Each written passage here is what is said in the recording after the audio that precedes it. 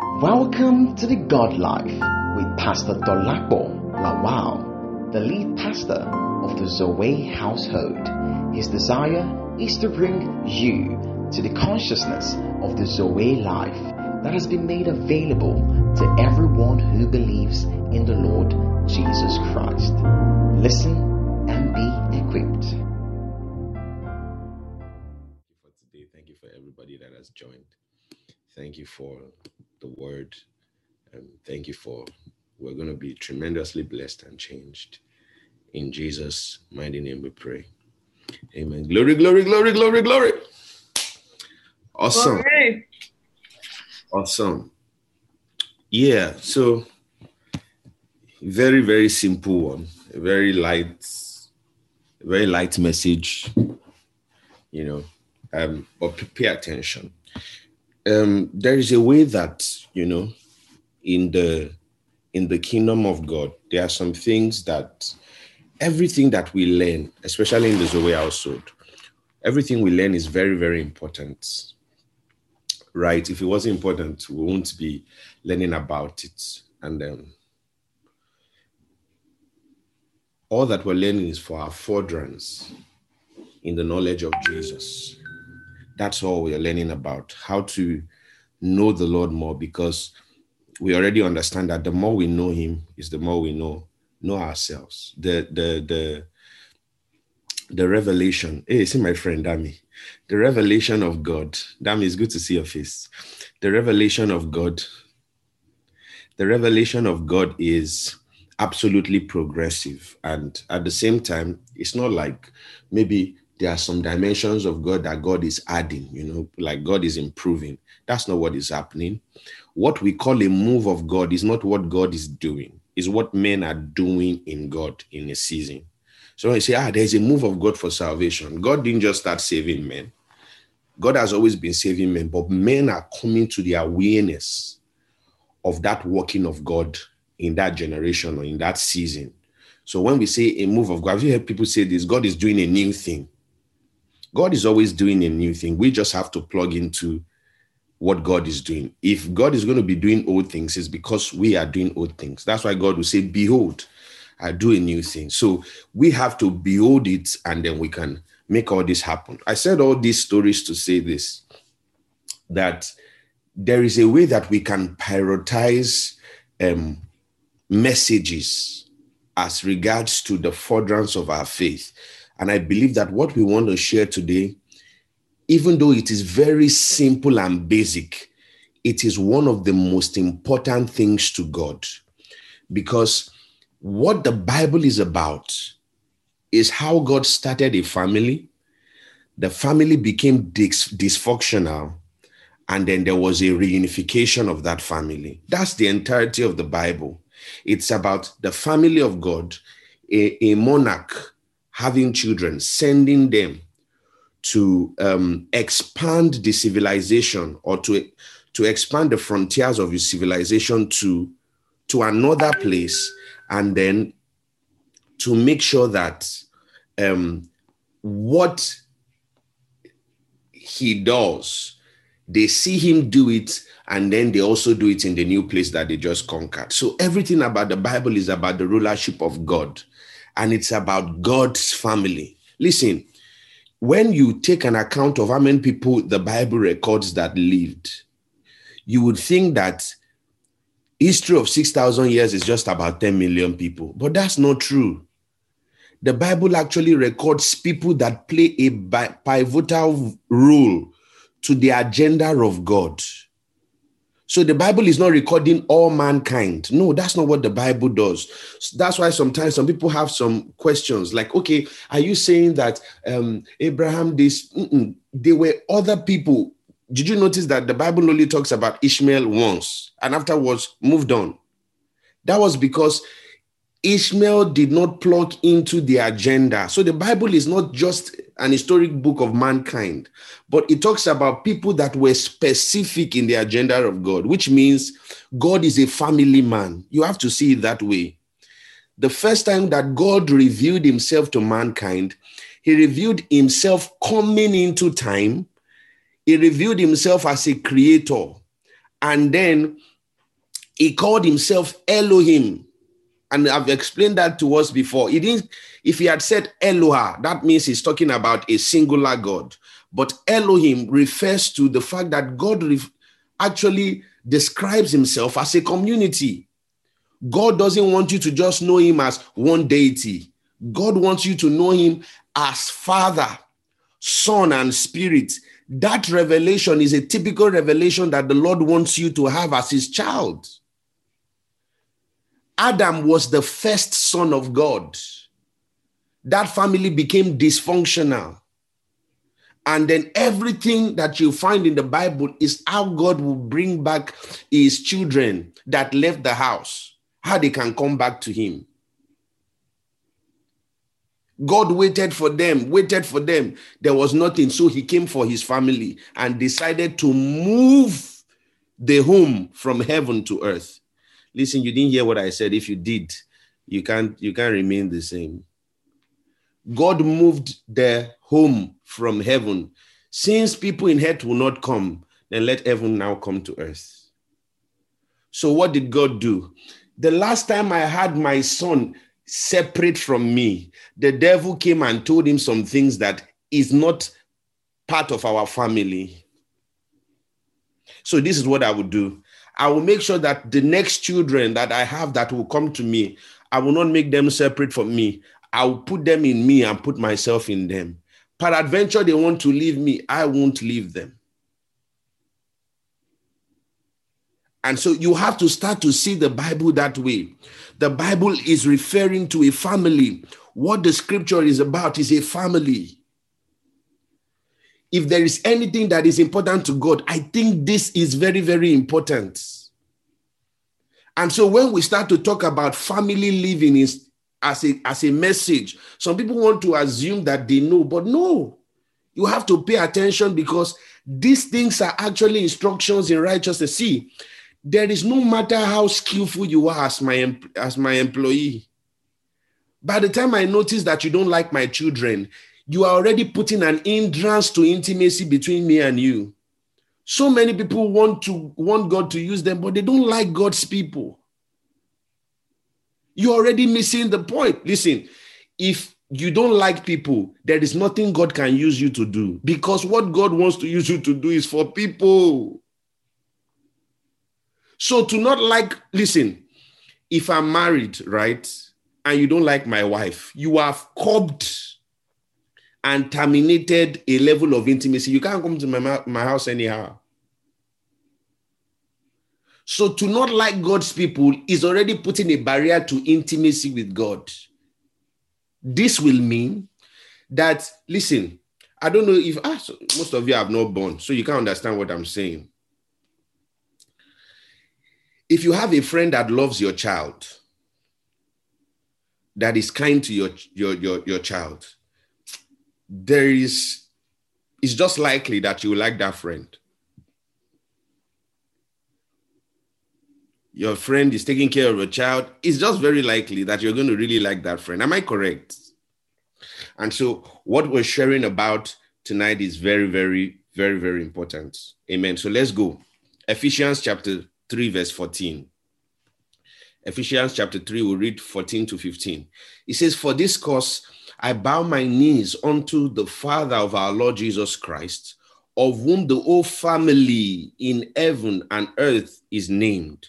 So it is important to understand that God's family is a family of love.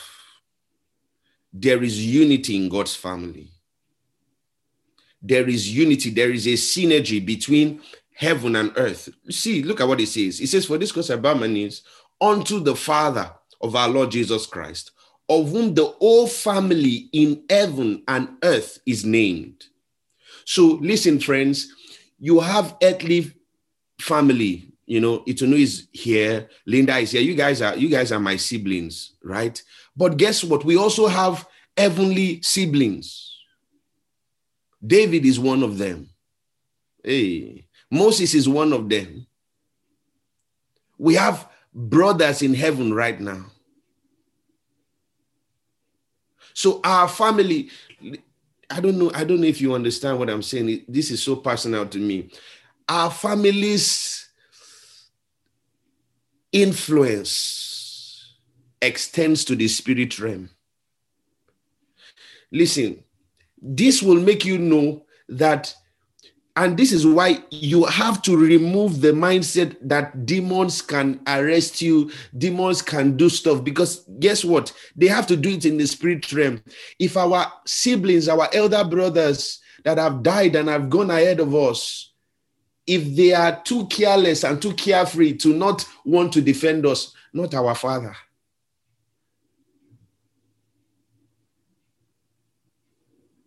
And so it's so important to grasp that we have family members in heaven and here on earth. The influence of our family extends to heaven and to earth. Praise God. Another thing that is important is, listen, you need to pay attention. This message today is very personal to me. You have to pay attention. It is important to understand that God's family is a family of love. The love of God is not a feeling. The love of God is a decision. God is spirit, so he doesn't have feelings. You have to understand that. Everything that God does, he has decided to do. And guess what? God is not bipolar. When God told you yesterday that I love you, and you made a mistake today, remember that he's out of time. He saw what you were going to do today when he said it yesterday and still decided to say it. God's love for us is a decision. God has decided to love us with an everlasting love. He thought about it and he concluded that he was going to love us. And so it's important to understand that in the family of God, our love is a decision. All the things that you have done, Jesus does not say, I don't like you anymore. And so you are not permitted to say that as well. You can't stop liking people. It's not allowed. Listen, when you start to, and I think it's important to understand this, when you start to have resentment towards a family member, listen, it's an attack on the hegemony of our family. You have to see it that way.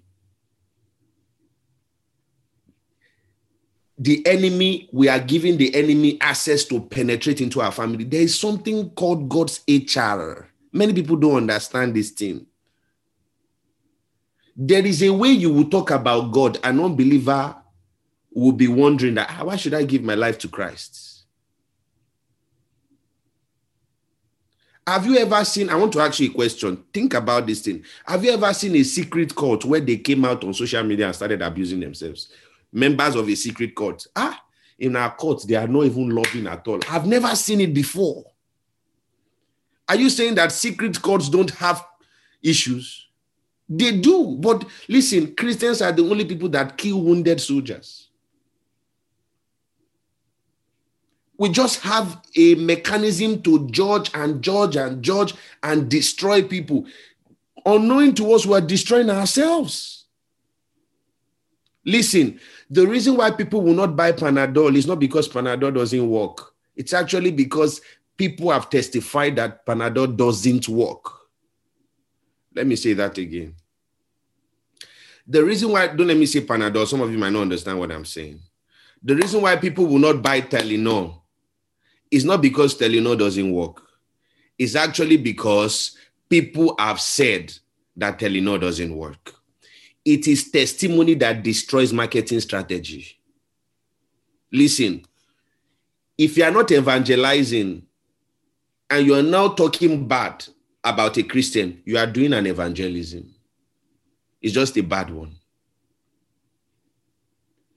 Listen, how can you be comfortable to talk about your church matter with somebody that is not in your church? Now, to make it worse, somebody that is not a Christian, then you want to now share a flyer and tell them to join. How does that make it? Christians are the only people that make a point by shooting themselves on the leg.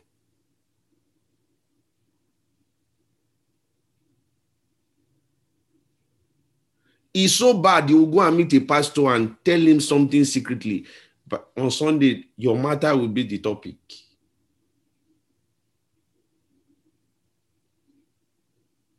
We just all of a sudden become so insensitive. We have to see the body of Christ as a family of love. 1 Corinthians 13 verse 1. 1 Corinthians 13 verse 1. We're going to read from verse 1 to verse 3. It says, though I speak with tongues. Ngozi, I was seeing your face. I can't see your face again. Though I speak with the tongues of men and angels, and I have not love, I am become as a sounding brass or a tinkling cymbal. Right? It says, and though I have the gift of prophecy, now we're talking. Do I have the gift of prophecy? By the way, when it says tongues of men and angels, it's an exaggeration. It doesn't mean that they are tongues of men and they are tongues of angels. That's not what it means. He was just exaggerating. It's an hyperbolical statement. And have not charity, I am become as sounding brass or a tinkling cymbal. Then it says in verse 2, and if I have the gift of prophecy and understand all mysteries and all knowledge, and I have all faith, so that I could move mountains and have not charity, it says, I am nothing. Imagine that. All faith. That means I can heal anything. I can heal healing self. It says, I'm nothing if I have not love. It says, and though I bestow all my goods, now this is the one that is weird to me. And though I bestow all my goods to feed the poor. So you see, love is more than welfarism or humanitarianism. Love is more than that. It says, if I give everything I have to the poor, and I give my body to be burned, and I have not charity, it profited me nothing. So there are acts of kindness that are not acts of love. That's what the Bible is saying. Because God is not particular about what you're doing. God is particular about the motive, the reason why you're doing what you're doing. Some people are so uncomfortable to give you something and they feel very weird that you did not post them on Instagram to say thank you. That's not an expression of love. You are looking for PR. You don't need to feed the poor and then let them camera it and then now put it on your page so that people can comment and say, well done, good job. Sometimes you can be doing it because you now like or enjoy the comments. It's not necessary that when somebody does or when you do a favor for somebody, they should say thank you.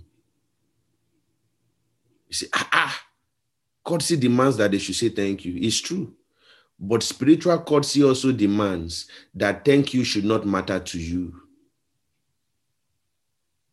Some people get offended because they don't get gratification for actions that they've done. Remember, spiritual growth is in character development. You add self-control. You add this understanding, these decisions. You add them to your faith. If I was talking about one mystery now, you will love it. But listen, sometimes the most powerful things are things that you know. But the issue is that you have so commonized it that you can't put it within. There is a way somebody will be hearing what I'm saying now. You will be saying, but it doesn't understand. Listen, most of the time, that don't just say You have to let it enter inside and then see yourself. The word of God is a mirror. As the word of God is being preached, you put your life side by side and examine yourself. Because your life is supposed to conform. Let me tell you something. Did you notice something about Jesus? On that cross, he never said, hey guys, what people are doing to me is very bad and I'm dying for you. He just kept quiet. Listen, when they picked Barabbas over Jesus, Jesus didn't say ungrateful people. Jesus never made any complaint. Instead, he prayed for them. Listen, this is the major reason why some of us cannot do like Jesus, because we can't be like Jesus. When Jesus was raising the dead and healing the sick, Jesus wasn't doing those things to express power. The power of God is beyond that. Listen, if miracle signs and wonders is the premise to know God's power, it means that God is powerless in heaven. Let me say that again. If miracles, signs, and wonders are the premise to know God's power, it means that God is powerless in heaven, because miracles, signs, and wonders don't happen in heaven. So God's power has to be more than miracles, signs, and wonders. God's power is expressed. Listen to this. God's power is expressed in the realities of the fruit of the Spirit. Listen, guys, God is really good. The devil sinned, an everlasting sin, but still has access to God. God is good. God actually tolerates. Listen, God loves us so much. I don't know how to explain this that you, let me, oh, Sebra Hineshti. Now, you guys follow me. Oh, how do I say this so you can understand what it means? Some of us think that when we lose loved ones, it hurts us so much and God cannot understand. Let me show you something. Let's read Genesis 37, verse 29. Genesis 37, verse 29. Can somebody read for us? I want somebody to read for us. Maybe Dimfna and Simi. I can see you guys. So. Dimfna and Simi. Yeah. Genesis 37, verse 29. You need to catch what I want to say quickly. Just keep reading down. Keep reading down, or just verse 29? Just 29. Then Reuben returned to the pit, and indeed Joseph was not in the pit, and he tore his, 29, right? Yes. Oh, and he tore his clothes. All right, beautiful. So when Reuben returned from Shechem and saw that Joseph was not there, he tore his clothes. A short time later, Jacob tore his clothes, put on sackcloth, and mourned for his son. Genesis 37, verse 39. When Saul and Jonathan were killed, Psalm 1:11-12, David also tore his clothes. Elisha, when Elijah was taken up into the heavens, 2 Kings 2:11, verse 12, he tore his clothes. Job, when he had lost all his possessions and his children, tore his clothes. Job chapter 1, verse 20. And I can go on. Judges 11:34, verse 35. I did this study this week and I was so amazed. 1 Kings 21:27, Acts 14, verse 14. So what we see is that people tear their clothes when they mourn. Listen, God is joy, but I found somewhere in the Bible that amazed me. Every time somebody died that really hurt somebody in the Bible, the attitude or the character was to tear your clothes. Guess what? When Jesus died, the Bible says the curtain that covered the holies of holies was torn from up to bottom. The death of Jesus actually made God tear his clothes. Listen, you have to understand this. The sacrifice of Jesus is deeper than what you think. It actually hurt God. But he prioritized his love for us. Listen, God is joy, but he actually mourned. Imagine the Almighty God in heaven, he tore his shirt and said, oh no, my son just died. And so when we lose loved ones, you have to understand this. It hurts God as well. Because this is a family. We are his children. Somebody said, why can't God just wipe them away? So I asked him a simple question. I said, evil people are everywhere. Why can't God kill them? I said, if you have two sons and one is very bad and one is very good, will you kill the bad one? Then he paused. I said, no, answer. Will you kill the bad one? He said, I know where you're going. I said, no, you need to answer. Will you kill the bad one? He said, no. I said, why? He said, because he's my son. I said, listen, love doesn't give up. The reason why there are so many bad people around is because they are God's children and he has not given up on them. You don't kill your son because he's bad. You hope that he changes. So the Bible says he doesn't want the death of a sinner, but he wants their repentance. God is actually a family man. So God would rather have that good man die because he's dying as a just man to come and be with him than to have the bad one die because he's going to hell and will be separated from him. The tragedy in death is not death, it's the destination called hell. For a believer, death is not a tragedy, it's a vehicle into abundance. So Paul says, if I do all these good things and I give myself to be burnt, he says, but I have not love. He said, I have done nothing. So what's the Bible saying? What is God telling us? God is telling us that what you see is not as important as what you thought. Some people will greet you, but they will not really greet you. God said you didn't even greet, even though your mouth moved. And let me tell you something. When you hear messages like this, it's a product of God's mercy to correct your heart.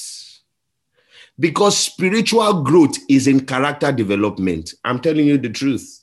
You can't grow in the gifts of the Spirit because they are gifts. And guess what? Speaking in tongues is a gift of the Spirit. God doesn't give you more speaking in tongues. And so in spiritual gifts, you can't grow in spiritual gifts. You can grow in knowledge to use spiritual gifts, but you don't grow in spiritual gifts. So when we talk about spiritual growth, what are we talking about? The capacity for you to yield to the nature of God to suppress your flesh. That's what is called spiritual growth. When we say I'm growing spiritually, it means I am changing my mind for God's mind. Look at this. Romans 12 verse 2. It says, do not conform to this world, but be ye transformed by the renewing of your mind, that you may be able to prove what is the acceptable. So what does God mean? That you may be able to prove what is the acceptable and perfect will of God. God is saying this, that you get to allow and disallow what will happen on earth. But guess what? My will cannot take place if you don't permit my will. So if we want to see the move of God, we must allow God move in us for him to move through us. If you don't have compassion for the sick, forget about the healing gifts. And guess what? If you heal, you don't do it God's way. Peradventure you don't do it God's way. That work was nothing. Are you understanding what I'm saying? So when we're speaking about spiritual growth, some people say, I'm growing spiritually because I cannot prophesy. No. In the prophetic, you can be a prophet. There's something called the spirit of prophecy. There is something called the gift of prophecy. You can prophesy without being a prophet. It's an office. And you can, the gift of prophet, the spirit of prophecy can just be in the atmosphere, and then you begin to prophesy. It was not your prayer life that got you that. And so you can be working miracles, and at the same time, you are not growing spiritually.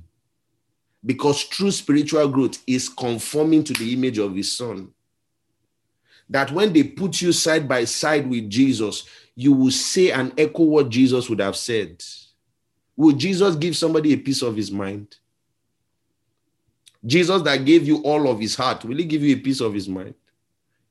Some people will glory that if I tell you something now, if I abuse you, you will go and commit suicide. And they're happy. Do you know that I have seen somebody fighting, that somebody insulted them, and they said that same insult. And I wondered why they were fighting. I was in a bus. This was about 7 or 8 years ago in Lagos. And the conductor wanted to collect money. So the conductor actually was saying it. 500, no change. He said this thing, said it. This woman entered. 500, no change. How much is the boss? 14 naira. 500, no change. This guy was shouting this thing. So it was time to pay. As the guy saw the 500 like this, the guy just, what was I telling you? I said 500, no change. You be, and I said it in Yoruba, but I'll interpret. He said, all this mad, you be behaving like a mad woman. Everybody in the bus now gave the woman ginger. Even me too, I said, The woman said,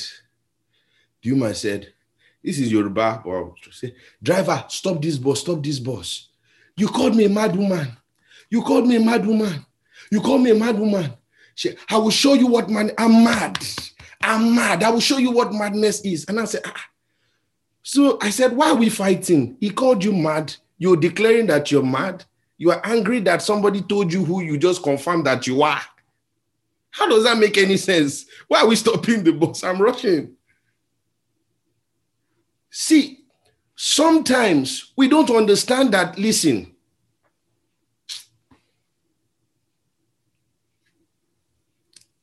Let me put it like this. Did you notice that when Jesus wanted to calm the sea, the storms, did you notice what Jesus said? He said, peace be still. Am I correct? What was Jesus doing before he said, peace be still? He was sleeping. Listen, it is your person that determines the atmosphere.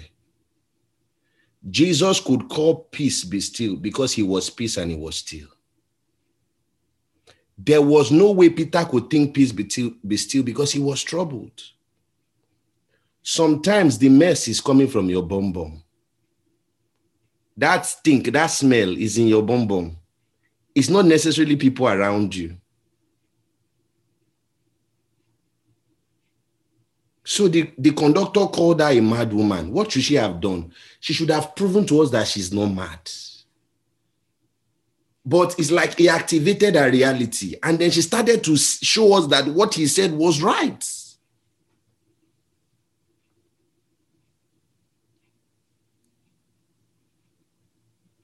And that's the way some of us are. He provoked me. She provoked me. Listen, they only provoked what you already have. Praise the Lord. If I squeeze orange, mango will never come out.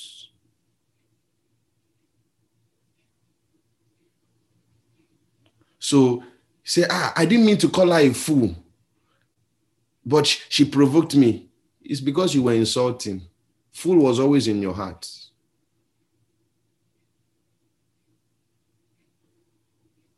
Listen, this is where spiritual growth is. Jesus told us that true power is not using power, but ability to determine when to use it. That somebody will slap you and you are so powerful enough to control anger, defeat anger, and turn the right cheek to give the person another chance to do it. Jesus said, Kai, that's powerful. Power is not that you curse the hand and the hand withered. That's not powerful. Jesus said, ability for you to control yourself and not let the circumstance determine your reaction. Jesus says, that is what I call power. So power is not necessarily exercising something without. Power is full coordination of thoughts within. If somebody can determine your response, the person is controlling you. You are not powerful. You were defeated. If what somebody said determine what you said, then you don't have a mind of your own. You are responsive. You are not acting. Do you understand what I'm saying here? So true power is, listen, you must understand who you are and ensure that, listen, you are a spirit, so your character must be consistent.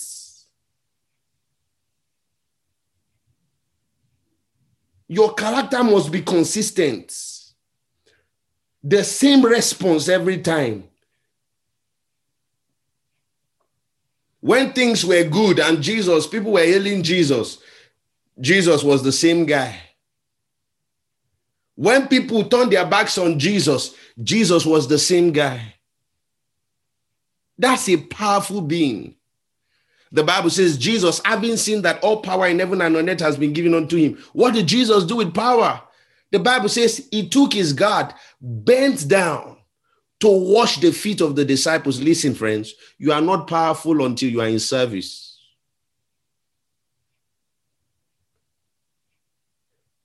If it is a power from God, then it's a power to enhance people's life. It's not to defeat them or oppress them. God is a family man. And guess what? God wants so many children. Hallelujah. Do you know why God wants so many children? Because God is not a billionaire. God is not wealthy. God is I don't know how to say it. That's just what I can come up with. God is See, I can be worried if I have many children, if I have limited inheritance. Hey, but blessed be God.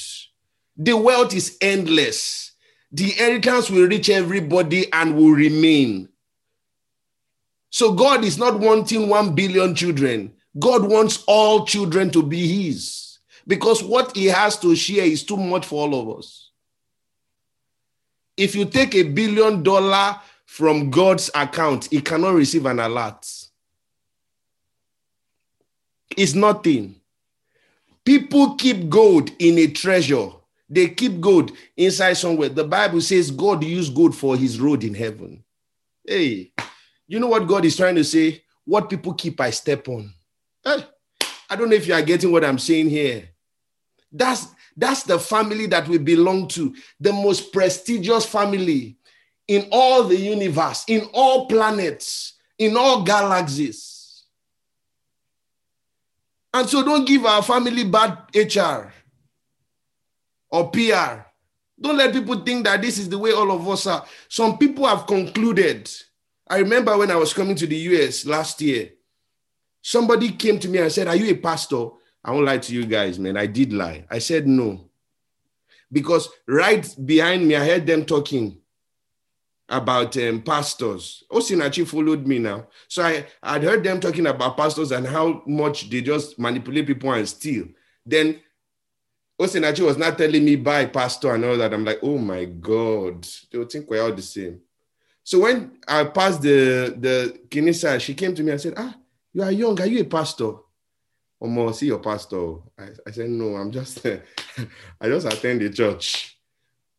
Because I was too shy. Because some people are stealing, then all pastors are. What if we can change the narrative? Some ladies actually even, they have given up on Christian brothers. Brothers, behave me, open your ear. Your character is too terrible. You just speak in tongues. That's the only thing you do well. And so some days I've come to even believe that all Christian brothers, they are not serious.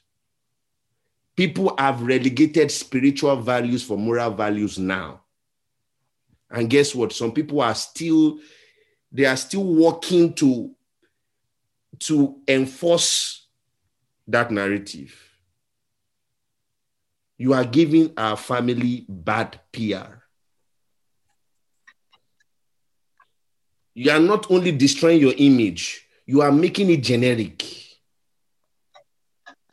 In other words, you are creating more problems. Can you imagine? You are a problem creation or a problem creator, which is opposite of what you ought to be.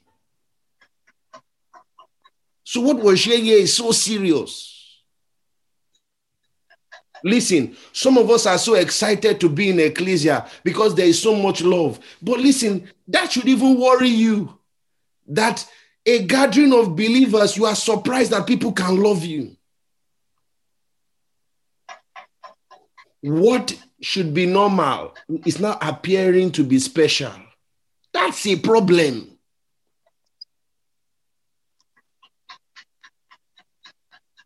That's a huge problem. Because of a truth, we don't see it as family. Praise God.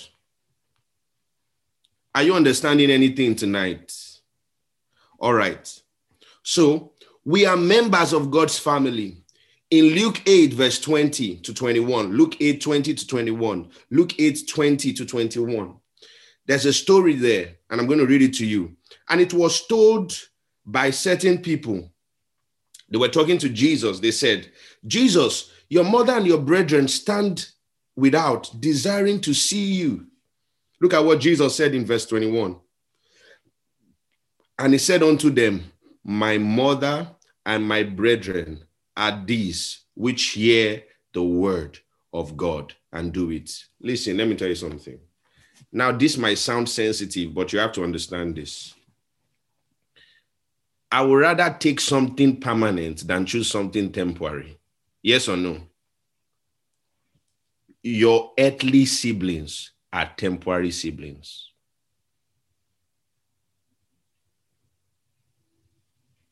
Listen, when I understood this, it changed my life.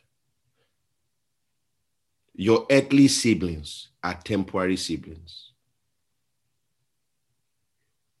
Your permanent siblings, your eternal siblings, is that brother that you don't talk to in church. Listen, you can't tolerate him here. How will you be able to enter where you will see him forever? I don't know how to say that enough. There are some things you confess, you don't know you are putting yourself in trouble. I can never be with this man. I will never be with him. I will never stay near him. That same person is a candidate for heaven, and you're saying you don't want to stay with him. So what are you saying? You're saying you want to be in hell because he's not going to be there.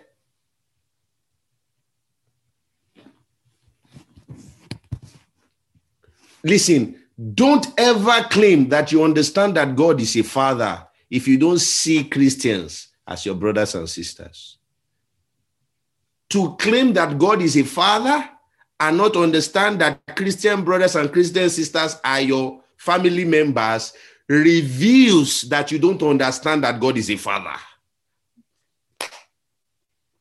The evidence of the revelation that God is my daddy is that I now have new brothers and sisters. And so, if your earthly siblings are realer siblings to you than your spiritual siblings, your earthly father is a realer father to you than your spiritual father, which is God. That's why you are in problem. So when you say daddy, God knows that that daddy is not him. It's your daddy in the parlor.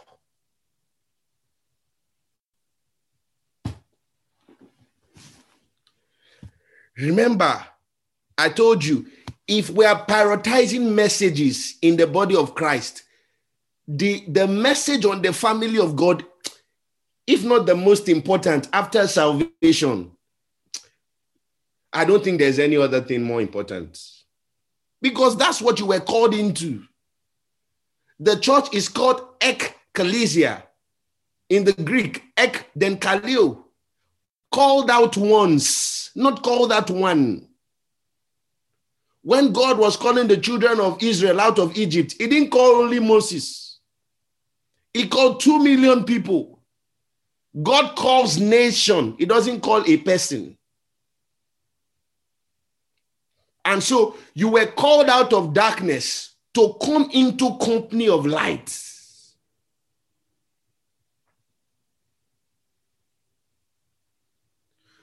So a relegation on the reality of family is as good as jettisoning. Okay, let me show you what I'm saying. So you understand what I'm saying very well. Matthew 25. Look at this. Somebody should read that for us. Difna, read for us. Matthew 25, we'll read 35. Just go on. I'll tell you when to stop. Mm-hmm. From 35? Yes. For I was hungry and you gave me food. I was thirsty and you gave me drink. I was a stranger and you took me in. I was naked and you clothed me. I was sick and you visited me. I was in prison and you came to me. Listen. Look at the details of what God is looking out for. He didn't say, I needed somebody to pray and you prayed. I needed somebody to fast and you fasted. I needed somebody to preach. It was so basic. I was hungry and you gave me meat. I was thirsty and you gave me drink. Listen to what Jesus is saying. Jesus said, you gave me capacity to survive. Listen, this is why it's important to me. When life is saying you gave me life. Do you understand what I'm saying? Yes, sir. The life is saying, listen, there was a time you actually gave me the enablement to live. Jesus. He says, I was hungry and you gave me meat. I was thirsty and you gave me drink. I was a stranger and you took me in. These so basic things, yet so powerful to God. He's not talking about your tithe and your offering here. Right. He's not talking about how well you've done your ministry. He's talking about the most basic things.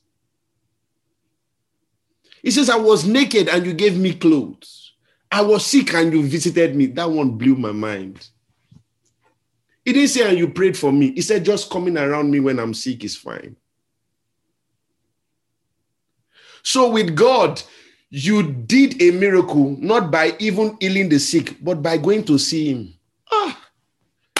I don't know if you're understanding anything I'm saying. Just you coming, God saying, that's powerful. He says, I was in prison and you came for me. That is another mind-blowing one. I was in prison. So God is saying, our goodness extends to those that have done wickedness. Guess what? God said, I was in prison. Listen, God can be in a prison. That guy that killed somebody, God said, he's in prison, but I'm in him. Hey, I don't know if you are hearing anything I'm saying today. Imagine looking for God, and God didn't say I'm in a palace. God said I was in prison and you came to see me in prison. So God is saying, don't look too far. I'm not in that big cathedral. Hey, Shalabako Stavarindish. I'm not in that high mountain somewhere where people are shouting, hey, visit us, visit us. God said, I'm in that prison with that guy that has messed up and killed and done so many bad things. But he's inviting me to come into his heart. God said, I'm right there. The other space to expect God. Do you know that if Jesus came down today, you will not find him in a church? Listen, Jesus doesn't go where he is needed. Jesus doesn't go where he is not needed. He goes where he's needed. So I want to think that Jesus might just be in a beer parlor in a club. He goes where is necessary. He will not be on your altar. He will be in the pew. I want to say that again. He will not be on the altar. He will be in the pew. He goes where he is necessary. So those areas, listen, it's very easy to grow church. The problem is this. We already have a mindset of the kind of people that we want in church. That's why churches are not growing. If you need church members, enter the ghetto. Listen, this is the problem of the body of Christ. Have you seen people that will enter church? And some of us, listen, I've been there before, I've done it. I've seen somebody tattered enter church, and I was like, what's this person doing here? How many of you have done that before? You saw somebody that was just weirdly dressed, and you don't even want to sit down beside the person. Listen, you are the one in a wrong place. That's where the person ought to be. You are the one that they should send out. A tattered life needs a God that can arrange. He is not in a wrong place. You are the one in a wrong place. Because what you ought to do is to be where he is or where he was and bring in others. He's the one that needs the word.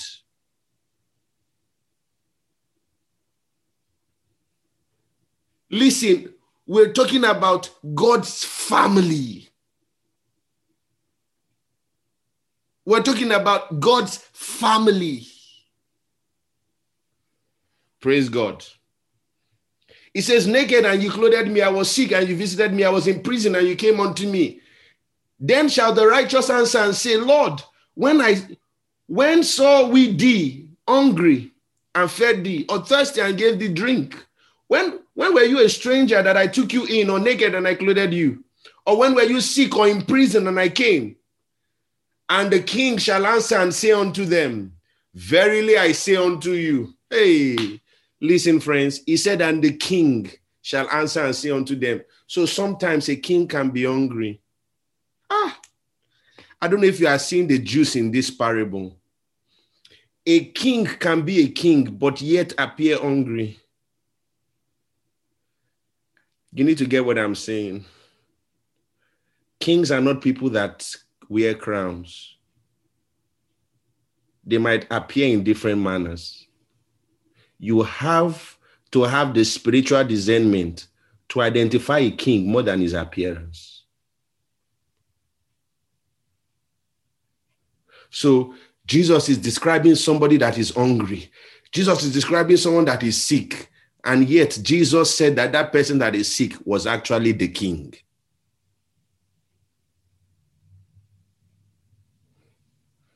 He says, and the king shall answer and say unto them, verily I say unto you, inasmuch as you have done it unto the least of my brethren. Now, this is where family comes in.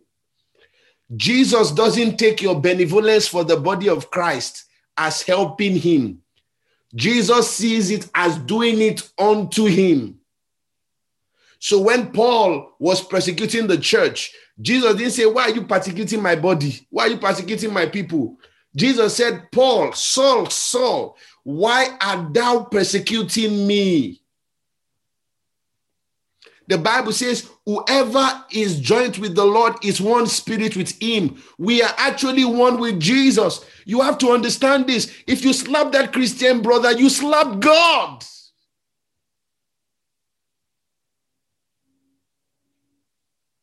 You have to understand this. You looked at that brother and gossiped and insulted and talked back. You actually were talking about God. A believer is God in body. You have to understand this. It's more serious than people think. Touch not my anointed and do my prophet no harm. The anointed is not the pastor. The anointed is anybody that carries the anointed. Who is the Christ? Every Christian is an anointed that should not be touched. It's a command. Mashi, don't do it. So you looked at somebody. This is a believer, Holy Ghost filled. By the way, some people are Holy Ghost filled, they don't even know. That one is even amazing. I told people, if you want to be filled with the Spirit, come out. And somebody came out. And then I said, okay. As I laid hands, he started speaking in tongues. I'm like, you are filled with the Spirit. Why am I laying hands? You can speak in tongues. My brother, go back. Oh my God. God will help us. Now, Dimfna, let's go on from read from 43. I was a stranger and you did not welcome me. Mm-hmm. I was a stranger and you did not welcome me, naked and you did not clothe me, sick and in prison and you did not visit me. Then they also will answer, saying, Lord, when did we see you hungry or thirsty or a stranger or naked or sick or in prison and did not minister to you? Then he will answer them, saying, truly I say to you, as you did not do it to one of the least of these, you did not do it to me. And this will go away into eternal punishment, but the righteous into eternal life. Listen, Jesus actually talks about how you treat the brethren and equates it. I don't think I should preach anything again. I'll just close here. And equates it for a standard for your eternal destination. Is that serious? That's why I said it's so important. Jesus actually says, neglecting the need, neglecting expressions of love for a Christian brother or a Christian sister can land you in hell. Now you're saying, Pastor Lakpa, I thought we were saved by grace, not of works, through faith. Guess what? Faith is an expression of the fruit of the Spirit called love. You cannot love and not have faith. You cannot have faith and not have love. If you have really received the grace of God, the benevolence of God, the forgiveness of God, it becomes easy for you to forgive. So the evidence that you believe that your sins are forgiven to God is that you can forgive others. Did you hear me? Listen, as your pastor, I think I have taught you well enough to understand the grace of our Lord Jesus Christ. The evidence that you have received the forgiveness of God is that you can forgive others. The evidence that you have received the kindness of God is that you can show kindness to others. Why? Because the Bible says the love of God is shed abroad in our hearts. So when we receive the love of God, we become channels to express that love. When you receive the forgiveness of God, you become a channel to express forgiveness. So the world will not know about forgiveness until you show the world what you have experienced when God forgave your sins. Listen, some of you would train your children and make them so hardened that they will not love the Lord. And I'm warning you now. If any small thing your child does, you flog that child. By the time you start teaching about mercy, the child will not understand. Some of you will teach your children about grace, and God is a loving father. By the time he looks at you, because you are the definition of a father that he can see, he can't get that God can be loving. Do you understand anything I'm saying? Because what you are expressing and what you're defining does not make any sense to what you're saying that God can do. I feel like today I'm really shouting because it's so personal. This is so serious. And let me tell you why it's so serious. It's so serious because God laid this impression in my heart some 3-4 days ago and told me, he said, Dolapo, this must be something you teach at least once every quarter. People have to understand that, listen, I'm about family. One of my greatest fears, and let me tell you why it was laid in my heart. One of my greatest fear was, I was praying, I said, God, the kind of love we're enjoying in Ecclesia, do I pray that people should not join? Oh God, what do I do? Because I don't want this love to end. I don't want this, I don't want something to come and disturb. You know what God said? He said, I've told you before, you don't pray for love because you have it. You teach about it. You teach about it. So when two people are quarreling, the two people are wrong. Let me say that again. And for leaders here, please pay attention. It will help you a lot. When two people are quarreling, two of them are wrong. If you offended, you are wrong. If you took offense, you are also wrong. The fact that you offended means that you don't have self-control.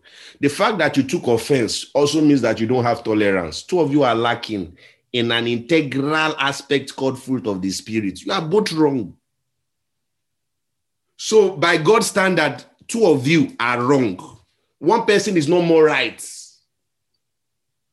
It was him that first slapped me. The person that first slapped and the person that reacted to the slap are both wrong. Two of you are not expressing the nature of God. So when I want to judge matter, I don't say what happened.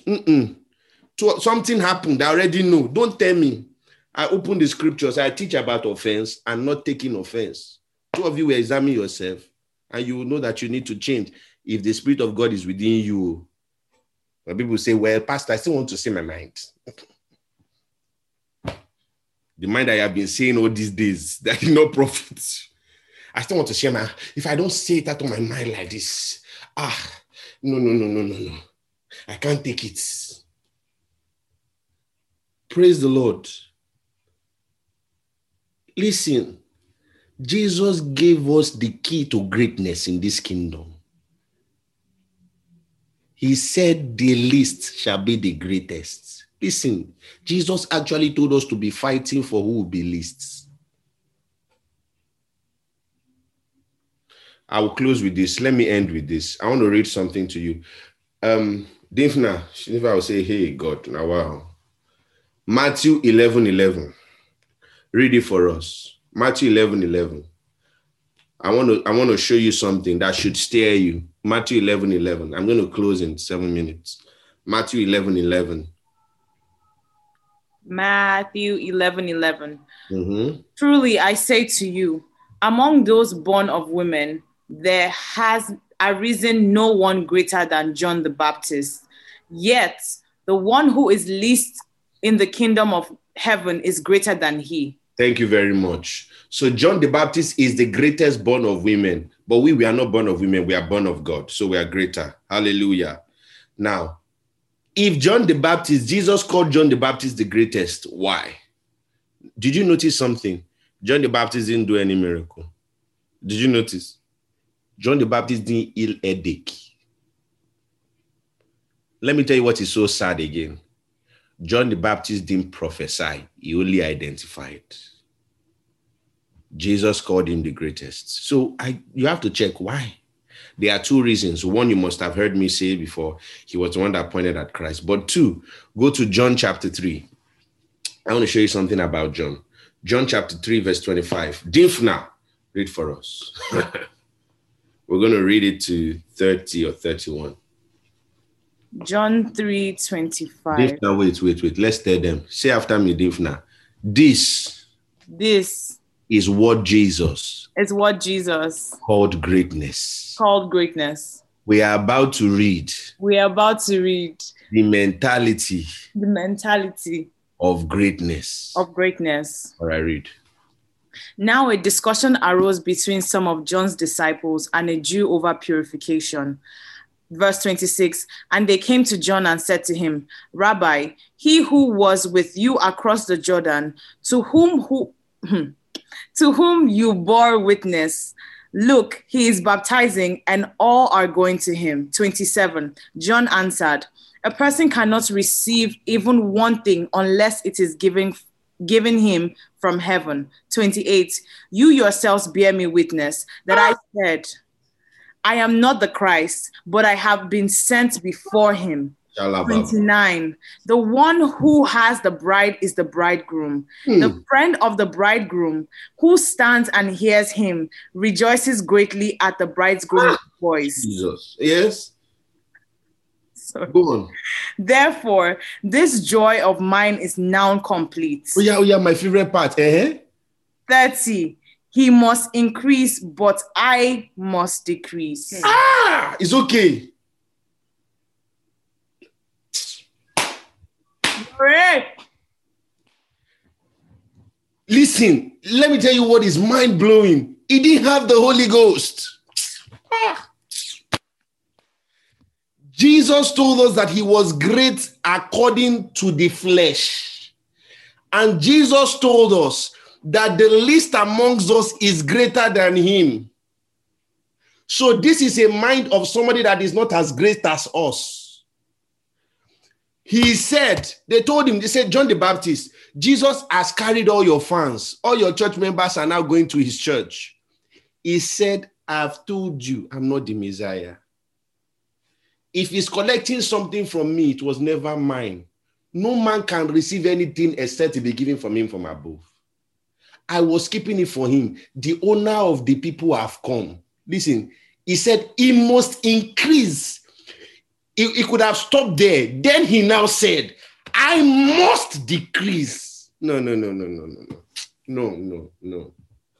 If he's not the greatest, then Jesus was lying. Because there's nobody in the scriptures that spoke like that. Only John spoke like that.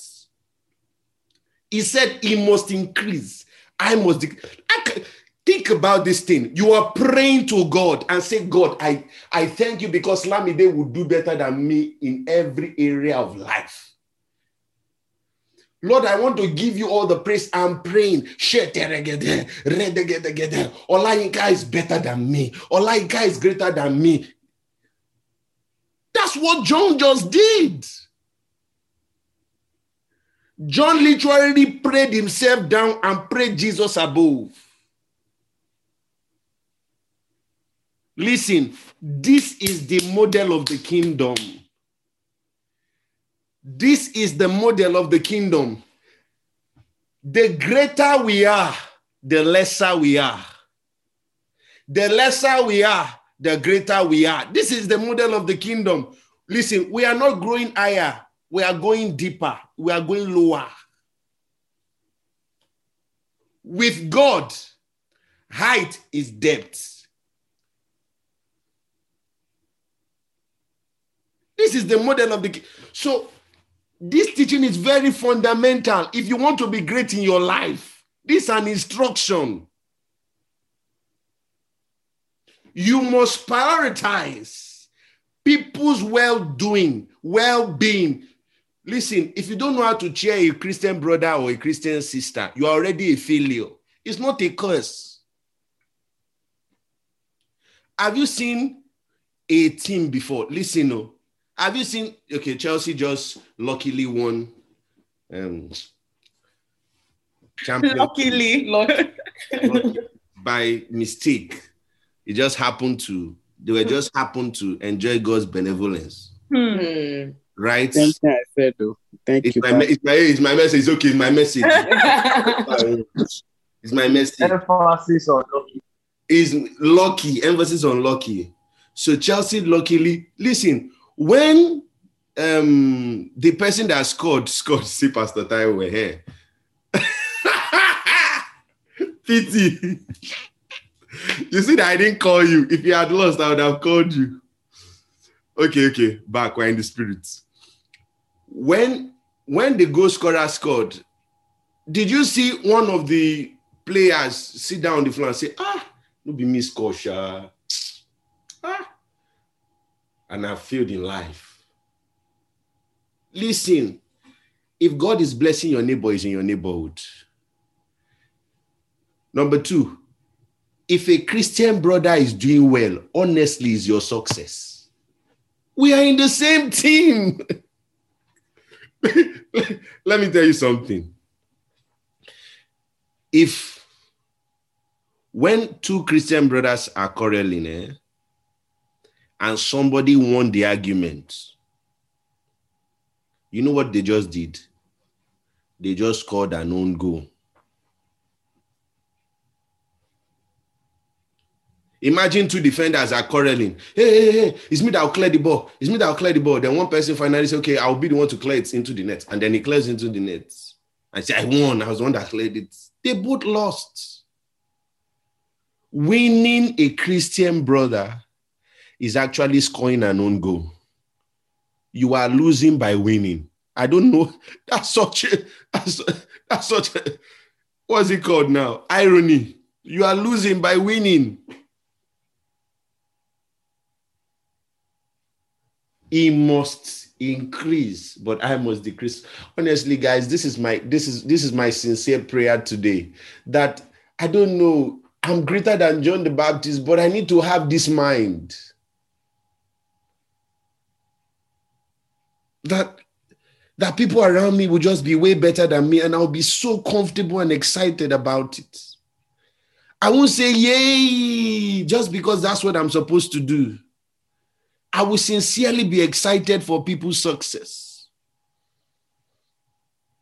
Some of us feel very terrible. We wrote an exam and the person, our friend, scored more than us. We were not even sad until we saw that our friends did better. You were okay before. Then you now saw that your friend did better. Now you're now sad. Some people are happy being single until their best friend has a boyfriend. Now they are now sad. It's now a problem. You are not failing because others are succeeding. Let me say it again. You are not failing because others are succeeding. Let me say it again. You are not failing because others are succeeding. Because others are succeeding and you are not doing what they are doing doesn't also mean stagnancy. Stagnancy is not that everybody is now moving ahead and me, I'm staying in one place. Stagnancy is that by self-evaluation, I'm not moving forward. It's yourself. You are not comparing with another person. I want to say it again. I'm going to close here. You are not failing because others are succeeding. You have to understand this. So when your friend brings a good news, oh, glory to God, I'm a success. If the benevolence of God can extend to you, that means God is faithful. It will reach my own turn. And peradventure, it has even happened to you, but you have refused to count your blessings. It's easy to compare yourself with people that have gone ahead. Think about it. Your mates are dying. Some of you are 25, 20, 24. Some of your mates at age 13, they were already giving birth in northern Nigeria. God save you that they brought you here. It would have been one Alaji's 5th wife. Lamide even looks like themselves. Maybe you'll be the 13th wife of one Alaji. You are not failing because others are succeeding. Amen. I want us to pray. We're going to pray a consecration prayer. We're going to pray a consecration prayer. And do you know what you're going to do? You're going to pray a very weird prayer tonight. You're going to pick somebody here randomly, or just look at your screen and pick names. And you're going to pray for their prosperity. When I'm speaking about prosperity, I'm speaking about the prosperity of their soul and everything that concerns them. All the things that you need and you have been trusting God for. You're going to tell God, listen, this is how I want you to say it. God, don't worry about me. Forget. Just do it for them. Leave my own. Don't attend to me. Attend to them. I want you to be deliberate. Listen, this is your practicing. I want you to be deliberate.